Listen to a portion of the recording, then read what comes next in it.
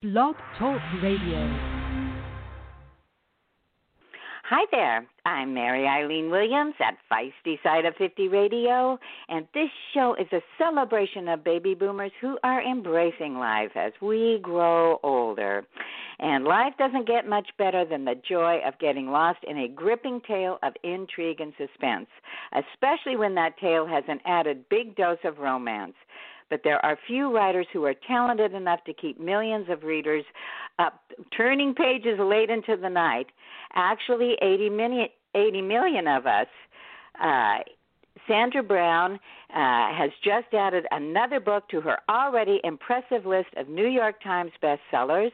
It's called Thick As Thieves, and she's joining us today to share all about it. So welcome, Sandra. Oh, thank you, Eileen. Thank you for having me. Well, I have had the great pleasure of interviewing you before, and I have to say congratulations on this latest novel. You've already got 71 New York Times bestsellers in your pocket, so to speak, so it's got to be great to have achieved so much success, and, of course, your readers love you. Oh, well, thank you. This is my favorite day because it's kind of validation of a year's work. Authors have to wait a long time to get applause, so it's always nice to chat with you. And when I hear that number, I myself, I'm shocked and awed. I'm like, did I really do that? Because, each day is a day at the office for me. So this is the one day that I get to kind of, step out and celebrate. And celebrate, you really should, Sandra. And I do want to get to the book in a minute, but if you don't mind, I'd like to start off with a little personal information. You and I are exactly the same age, and we won't get too specific on that. But this show is aimed actually side of 50. We're kind of on the further feisty side, right? Late middle age is what I'm liking to call it. But right. Our generation, especially first-wave baby boomer women, we didn't have a lot of options open to us when we were coming up, and you didn't start writing until the early 80s. So please share a little bit for my audience and me how you started, what you did, and how this wonderful success came your way. Well, thank you for that. I did a lot of what I call mini MINI careers before I started writing. First of all, I got married young, still married to the same man. Got married young, had my children before I was 30, squeaked them in before my 30th birthday, and I was working part-time at a television station, the ABC affiliate here in Dallas. I was an on-air contributor to a magazine show, and it was part-time work. But one day they came through and fired us all and said, we need fresh faces. So it was at that point in my life when my husband said, you've always said you wanted to write fiction, and you've got time and opportunity. It's something you can do without paying for child care. And so he kind of challenged me, put it in the form of a dare. And so I thought, well, I can either talk about it or try it. And so we set up a card table with a typewriter, and that's when I started. And I didn't know that I could do it. But I had a fire in my belly for it. And my father had been an editorial writer for the newspaper. He and my mother both avid readers, and they instilled in my sisters and me, a love of books and storytelling. And so I guess the gene pool combined with the opportunity that I had, everything just kind of fell into place. I was very fortunate, and I'm still fortunate all these years later. I'm so grateful for the longevity, to be able to do what I love doing and to continue to do it and be a viable have a viable place in the market. So. Absolutely. Talk about viable place in the market. You've got a super viable place. The other thing is you're known for not only your thrillers and suspense novels, but romance novels, historical fiction, all sorts of stuff. So I've decided I'm going to give you a little tip here. I hope you will your brain to science, because it's got to be constantly charging up with all this creative juices. Well, sometimes it doesn't feel like that. Sometimes it feels like, where did all of if I ever had any talent, where is it now?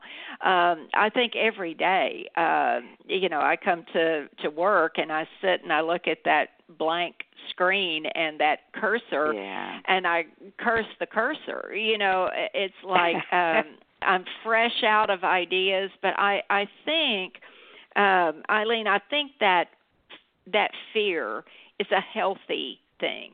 I think that the fear factor is a tremendous motivator, and also it keeps me from getting complacent and lazy, because I'm almost afraid if I don't get to work and pull it out, that it really will go away. It will disappear. I'm very mistrustful of the success, and so I'm always fearful that I'll be found out as this great imposter who's had, 81 flukes. But so I work hard at it, and I still do. And I sometimes think I work harder now than I did when I began.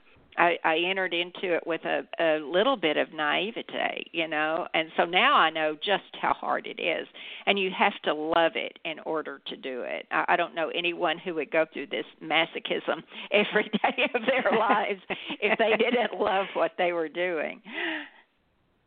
Well, like you say, facing that blank, in your case, it used to be page, but page on the computer screen now with the cursor going off. Yeah, I bet you do. Well, I could chat with you forever about, your process and all this, but I do want to get to this book because it's wonderful. It's filled with your trademark twists and turns. You are known for that. So without giving too much away, will you share a little bit about the story for our listeners, please?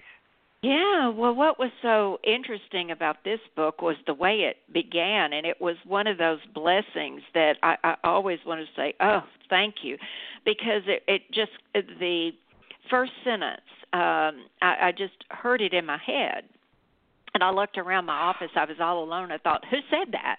And it was, talking about it is a surefire way to get caught. And I thought, get caught at what? Who said that? Where are they? And who's he saying it to? So I started looking around, and there I was in that ditch with the 4 thieves. And in the middle of the pile, was this money they had successfully stolen. I just started writing. And whatever they did and said, I wrote down, having no idea what came next. And then at the end of the prologue, I had the plan got shot to hell. By morning, one was in the hospital, one was in jail, one was in the morgue, and one had gotten away with the haul. And I thought, I'm on to something. Who are these people? What are the consequences? Who got away? Who's in the morgue?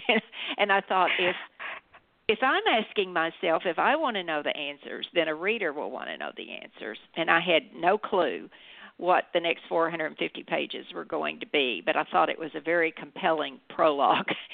So I just ran with it, and I sat down and kind of plotted some of the spikes, some of those twists and turns you talk about. I know where one has to come, in the structure of the story, but it's not until I get that aha. It's not until I get the big lie that I'm telling the reader through the entirety of the book that an idea becomes a story. When I get that aha, then I know my idea wants to be a book. And so I have to get that. And then I can go back. So I know where I'm going. Then I can go back and kind of let the story unfold organically. The characters start taking over. For instance, Crystal, it was not the character that I envisioned her to be. I thought she was going to be, the hot ticket, the girl with the shady past, the dubious reputation. There's no dubiety to it. Brassy, brash, what we say in Texas, rode hard and put up wet. I thought she was going to be like that, and she wasn't at all. She didn't, and so I kept waiting to introduce her. Kind of wanted her to be, in the background and talked about, but the reader going, who is this? And then when she came along, it was like she winked at me and said, I'm not at all like you had described me to your editor. And I went with it because it was so much better. So sometimes the characters, they take it over for me. They're a lot smarter than I am. Sandra, I've heard that a lot of times writers of fiction inhabit their characters, but those characters are alive inside of you and your head. They're telling you their stories. That's so incredible. Well, my mother told me that I had an imaginary friend when I was 2 or 3 years old named Charlotte, and she didn't even know where I got the name Charlotte because we didn't know anybody named Charlotte. But she said Charlotte went with us everywhere, and I would punish Charlotte and feed Charlotte and everything. And so I guess I still have that schizophrenia. I think that I still have imaginary friends, and I become so close to these people. Now, sometimes I'm ready to get rid of them. But other times I feel like, I wonder what they're doing when I'm not there. I feel like they're really there. Well, and the other thing, too, is I wouldn't want a whole lot of imaginary murderous friends. Right. You kind of got to let some of those go. Especially I also late have to at live night. with people like Rusty, who's the villain of Thick As Thieves, and he's a loathsome character, so I have to live with them too. Oh, Sandra, well, I could chat with you forever, but I know you have a whole slew of people to talk to and tell all about your exciting latest book. But before we leave, do you have anything new in the pipeline that you want to share? I do.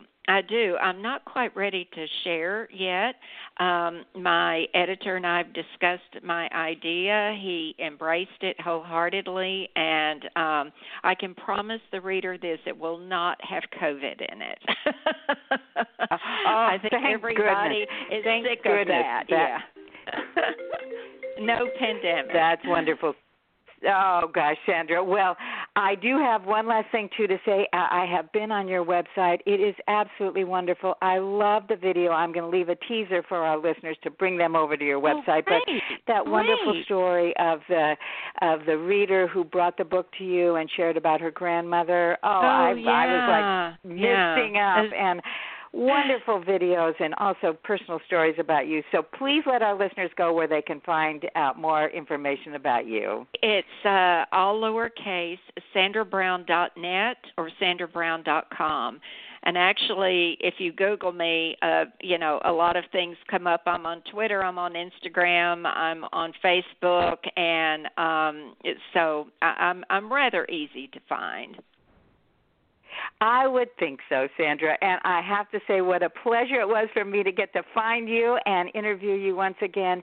And so many congratulations for all your success. And Thick As Thieves, is truly, truly a remarkable book. So I love being able to share it with my audience.